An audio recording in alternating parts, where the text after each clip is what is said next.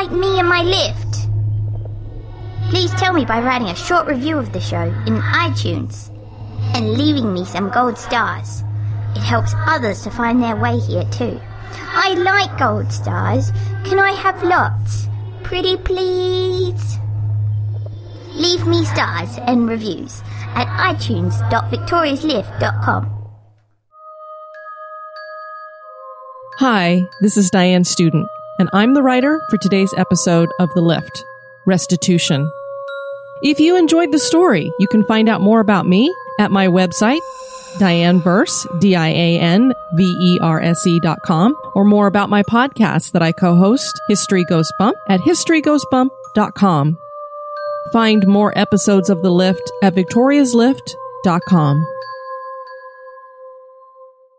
This episode is made possible by PwC. It's getting hot out here. Moving the mercury can help move your business. PwC helps turn sustainability theory into real-world action.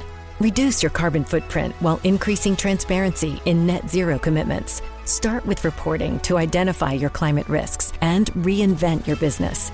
Create a more sustainable business and a stronger planet. It's all part of The New Equation. Learn more at thenewequation.com. The building stands here again, just as it did 20 years ago this very night. My mind flashes back and remembers hiding in the bramble bushes, too frightened to notice that the points of the branches were clawing at the skin of my face and hands. My hands. A genetic aberration had left my fingers fused to each other with only my thumb free to work alone, so my hands were basically flippered appendages. They were the reason I had crouched in among the bushes, straining my ears and startling at every snap of a twig or crunch of gravel beneath the shoes of Billy Bratton. "Come out, freak boy," I remember Billy yelling near my hiding spot. I eased myself out from the brambles and slid over behind a large live oak trunk just as the leaves of the bush thrashed about from the bash of a strong object. I knew then that Billy still carried the thick stick he had picked up as we both ran headlong into the darkness of the woods. I had stayed late at school reading a book in the library. It was twilight when I started for home, and deep shadows cloaked the fact that Billy was waiting for me on the path. I nearly urinated on myself when he leapt out in front of me. His dark eyes threw off a crazed gaze, and I knew that I better run. Billy lived to torture me. I seemed to be his special project. The bruises he carried on his body were testament to the fact that he was dealing out the same kind of cruelty being shown to him. And this evening, his bullying was at a fever pitch. Before I could run, he had punched me hard in the nose. I could feel the sticky blood still curling around my pursed lips as I held my breath behind the tree trunk. "Didn't your mother tell you never to run into the woods at night, flipper boy?" Billy crowed. "People die in the woods at night." I chanced a glance from behind the tree. Billy stood with his back to me, 10 feet away and to my left. The stick he held was big enough to kill me if he hit me enough. I moved down onto my belly and pulled myself over the damp, musty earth, through pine needles and decaying leaves. I pulled myself behind a long line of thick mulberry bushes. I tried to press my small body under the bushes and found that even my minuscule body was too big for that plan. I glanced over my shoulder, deeper into the woods to see if I could make a break for a better hiding spot, and was gobsmacked by what my eyes beheld. In the middle of this dense forest sat a 9-story tall building. The very building that I am once again standing before right now. It clearly did not belong here, and I have never seen it before. The architecture was exquisite in its outer rudiments. The windows were arched and the stonework had elegant curls and lines. Gargoyles dotted the top of the structure, and in the darkness, they seemed almost as though they were moving ever so slightly. The front entrance had muted lights on either side of the door. Those were the only lights on, except for the light glowing from 2 windows, one on the second floor and the other on the 9th floor. I thought to myself that if I could make it to the building and I could get inside, then I would be safe. And so I ran, without thought as to how easily Billy would now be able to find me. Gravel sprayed out from under my feet, and I knew he would hear me. "I'm gonna get you, freak boy," Billy bellowed. Then he was running after me and gaining ground fast. I reached the door and my fused fingers curled around the door pull that felt cold as ice. I pulled hard and fell back as the door refused to budge. I glanced over my shoulder as sweat slid into my eyes. The fluid stung and clouded my vision. My heart hammered in my chest. I barely had time to register the thought that Billy seemed unaware that a rather tall building was standing in the middle of the forest. I jumped up, grabbed the door pull again, and whispered, "Please." I strained with all my scant strength, and the door thrust outward. I sprinted inside and then flew forward as Billy barreled in after me, tackling me to the ground. I bounced against the cool tiles of the floor, prepared to take the beating I knew would soon begin. "What the?" Billy sputtered. I twisted my head around and saw that he was on his feet and glancing around. "What the hell is this place? Where did it come from?" He was backing away from me toward the front entrance. I rolled over onto my back and pushed myself up into a seated position. We were inside the lobby.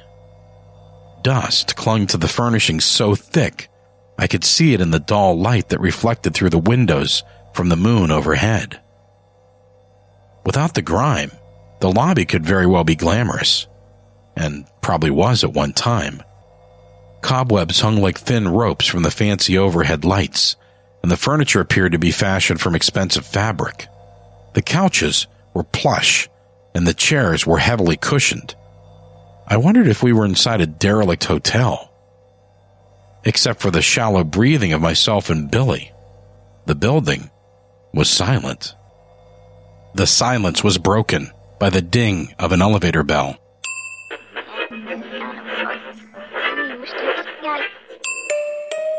Do you hear me? I am Victoria.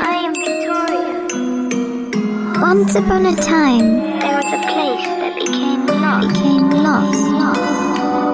It is a place where story and substance combine, where the reality of story shapes thoughts, where fantasy becomes tangible. This is that place. Those who find themselves here are here to make a choice. The choices you made in the past don't matter, but the choice you make now is the one that will set your fate.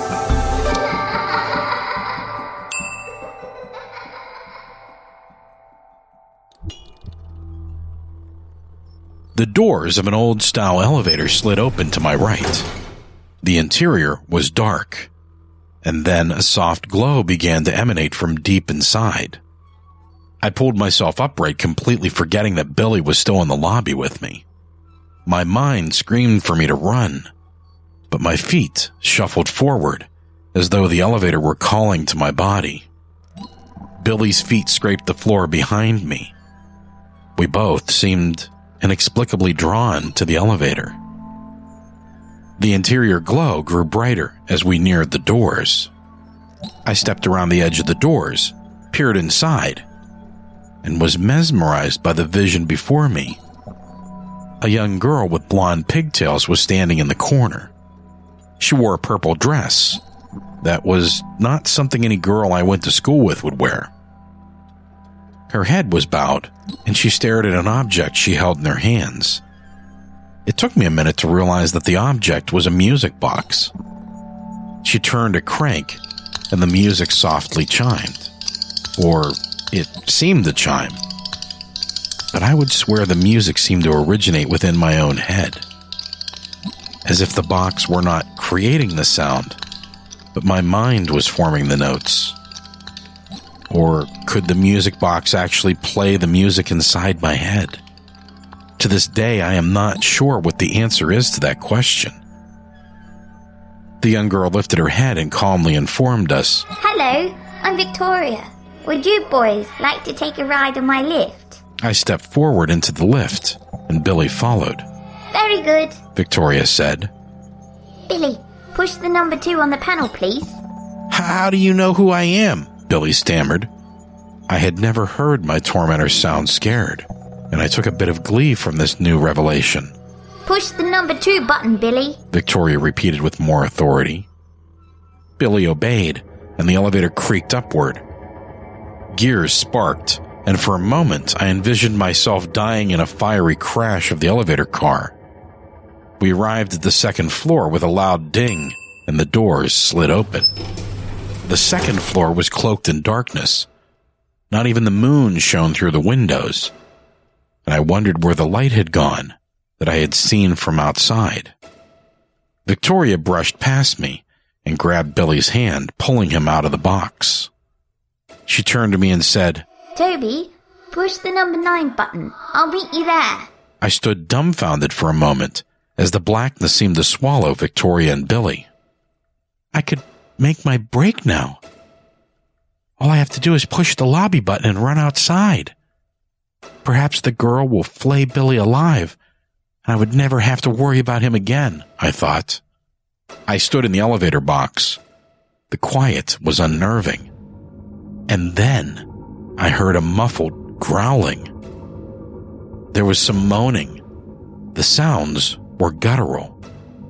The strains of these hellish sounds seemed distant, but they grew louder, indicating that whatever was making these noises was getting closer.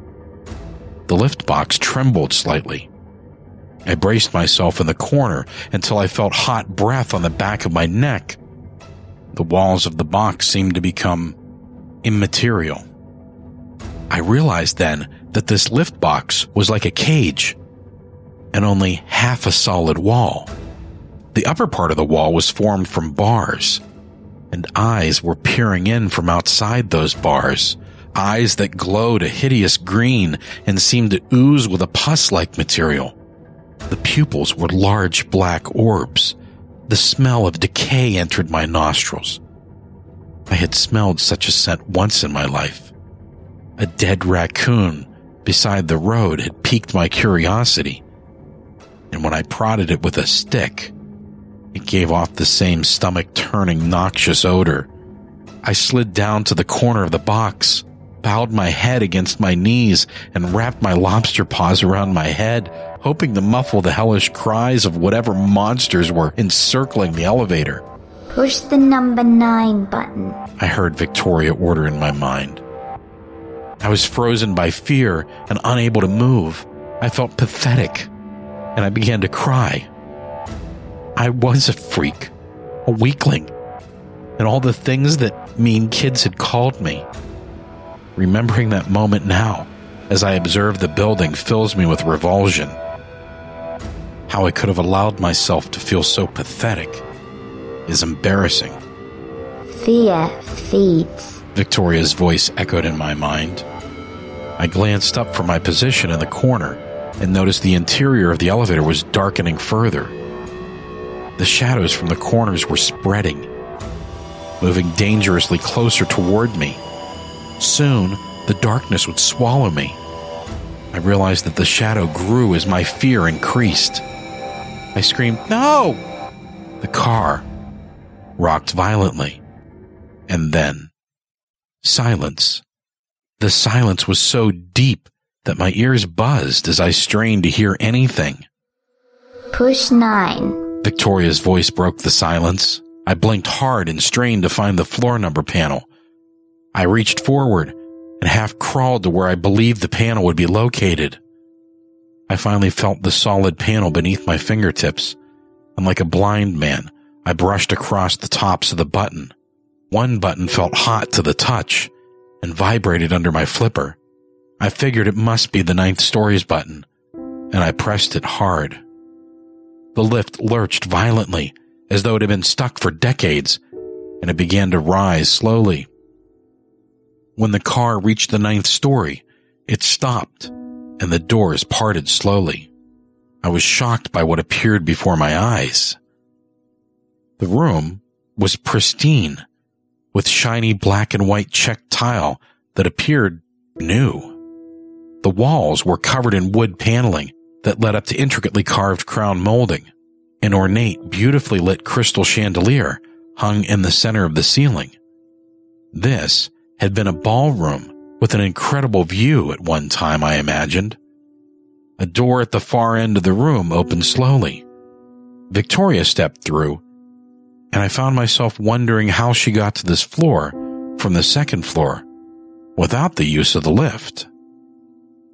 The stairs had to be old and unsafe, but perhaps they would serve useful in an escape.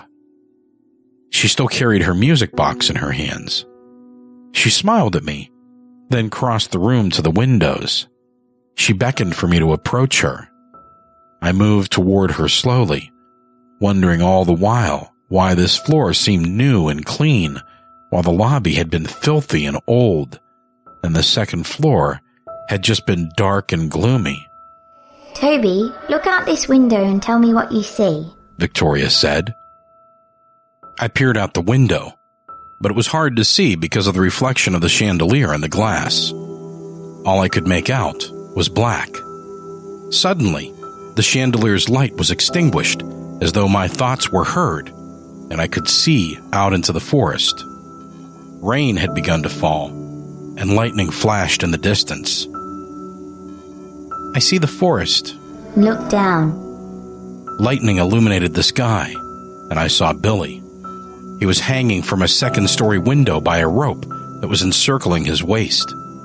He swung about in the wind. He glimpsed up, and I saw terror in his eyes. I heard Billy shriek, "Help me!" "Aren't you going to help him?" I asked Victoria. This is not for me to do. She peered at me, and I felt like shrinking. "You want me to help him?" I squeaked. "I can't do that with these." I held up my flipper hands. "And I'm scared." The chandelier blinked on again. In the distant corners of the room, I heard the same muffled moans that I heard in the elevator. The shadows grew from the corners, and the pristine room seemed to dull. Your fear and doubt brought you here, Toby, Victoria responded. And these shadows will swallow you if you allow them to do that. You have a choice to make.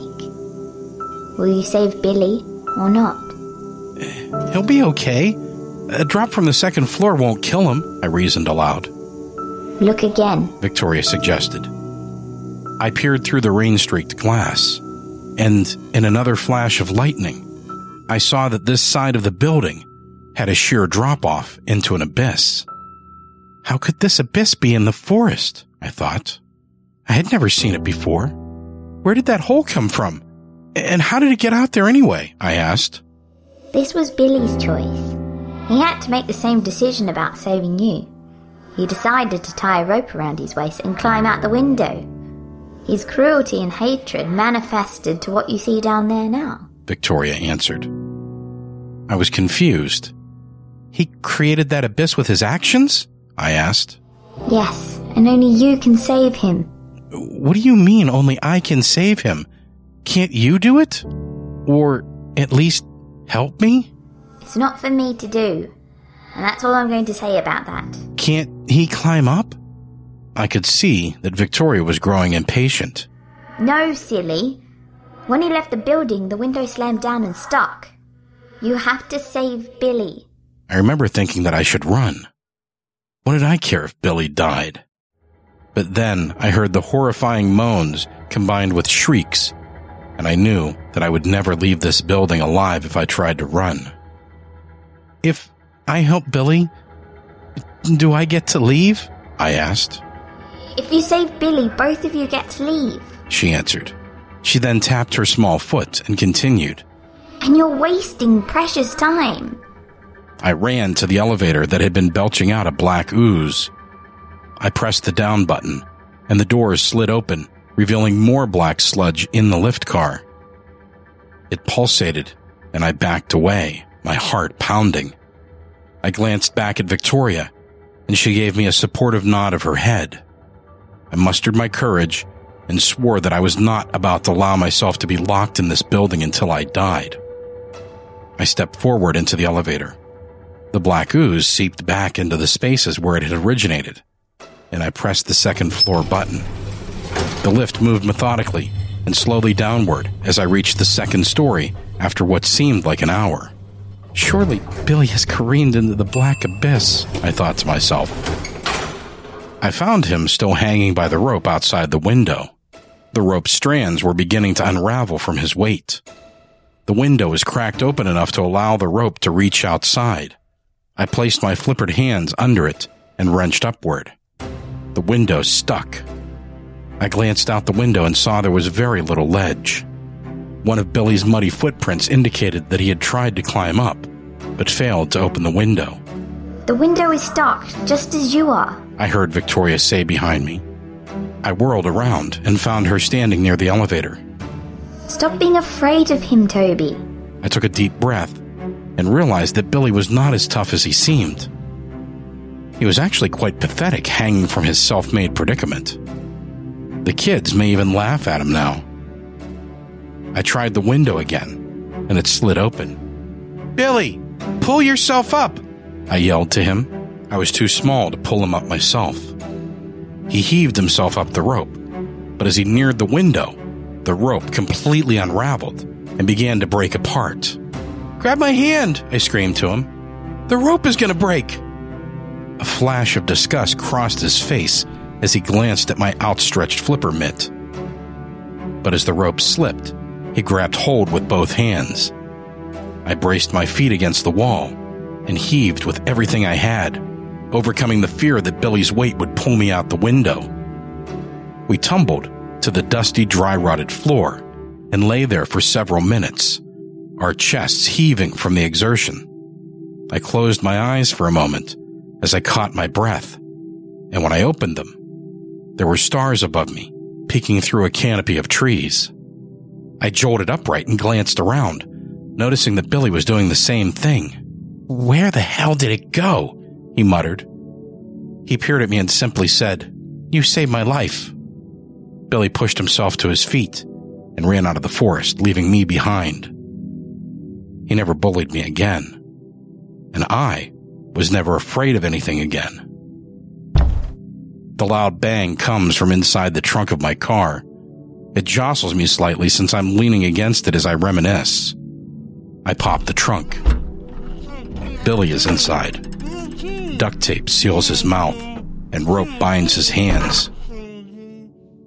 I hoist him out of the trunk, and a flash of horror crosses his face as he takes in the fact that our building is sitting here in the forest once again. I pull a length of rope from the trunk and wind it around his waist before he can run. He falls to the ground, and I drag him behind me towards the building as he mumbles words of resistance through the tape. Victoria stands at the door.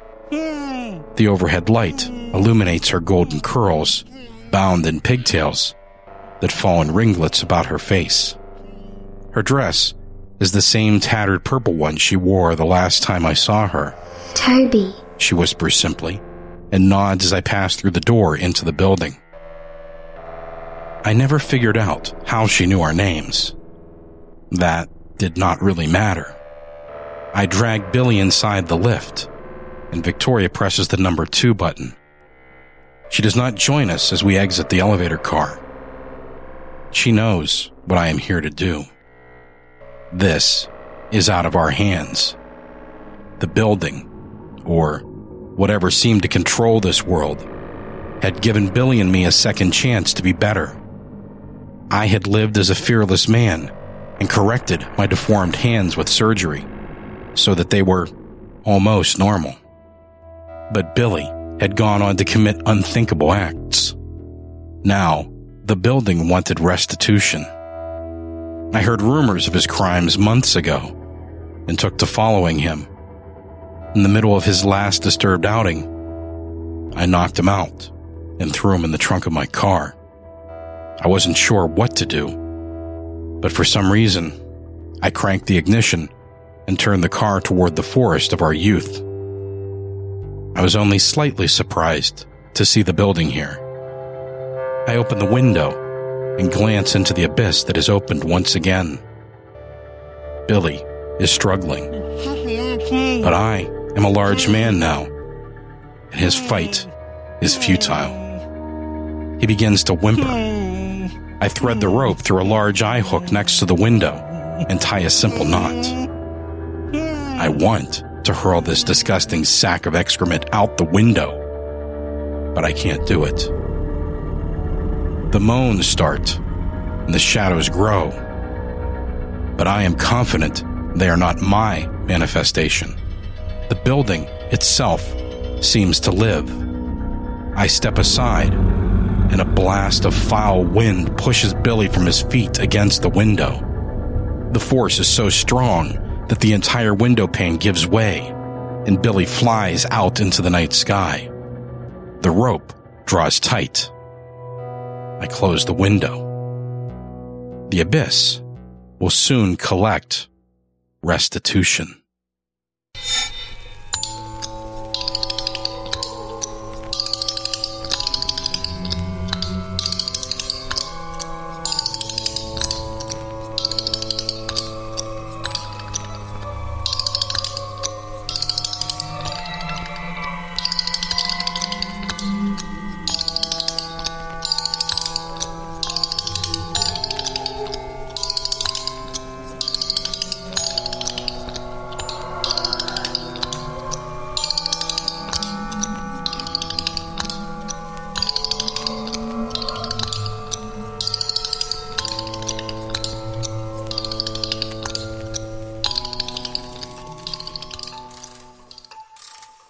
Today's episode featured a story by Diane Student, Restitution.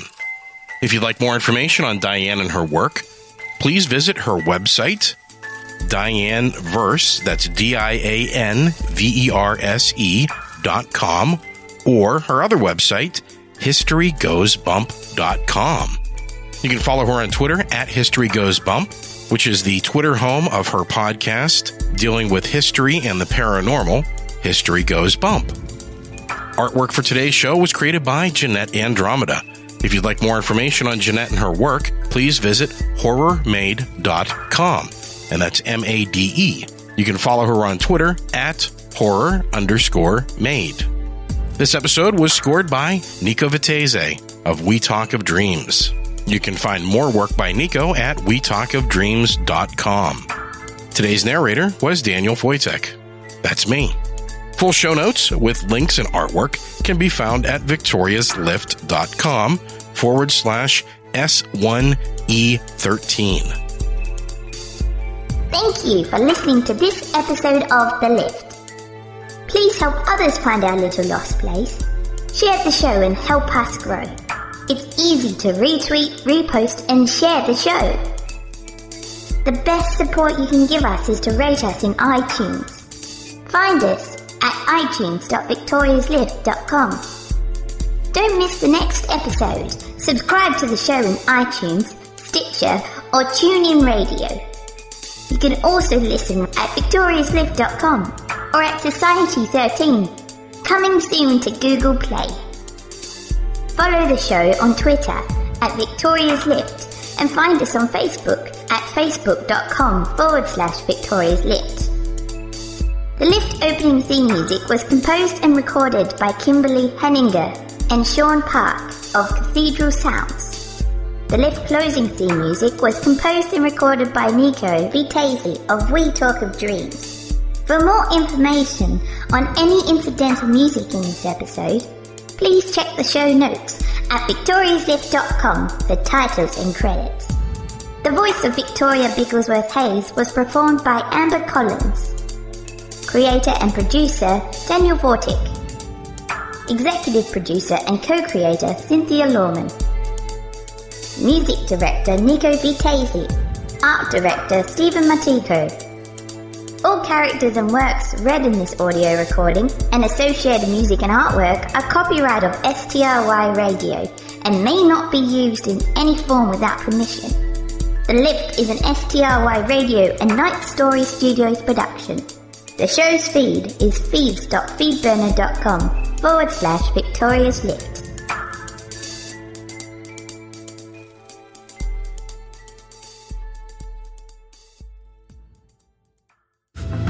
Societies rise and societies fall.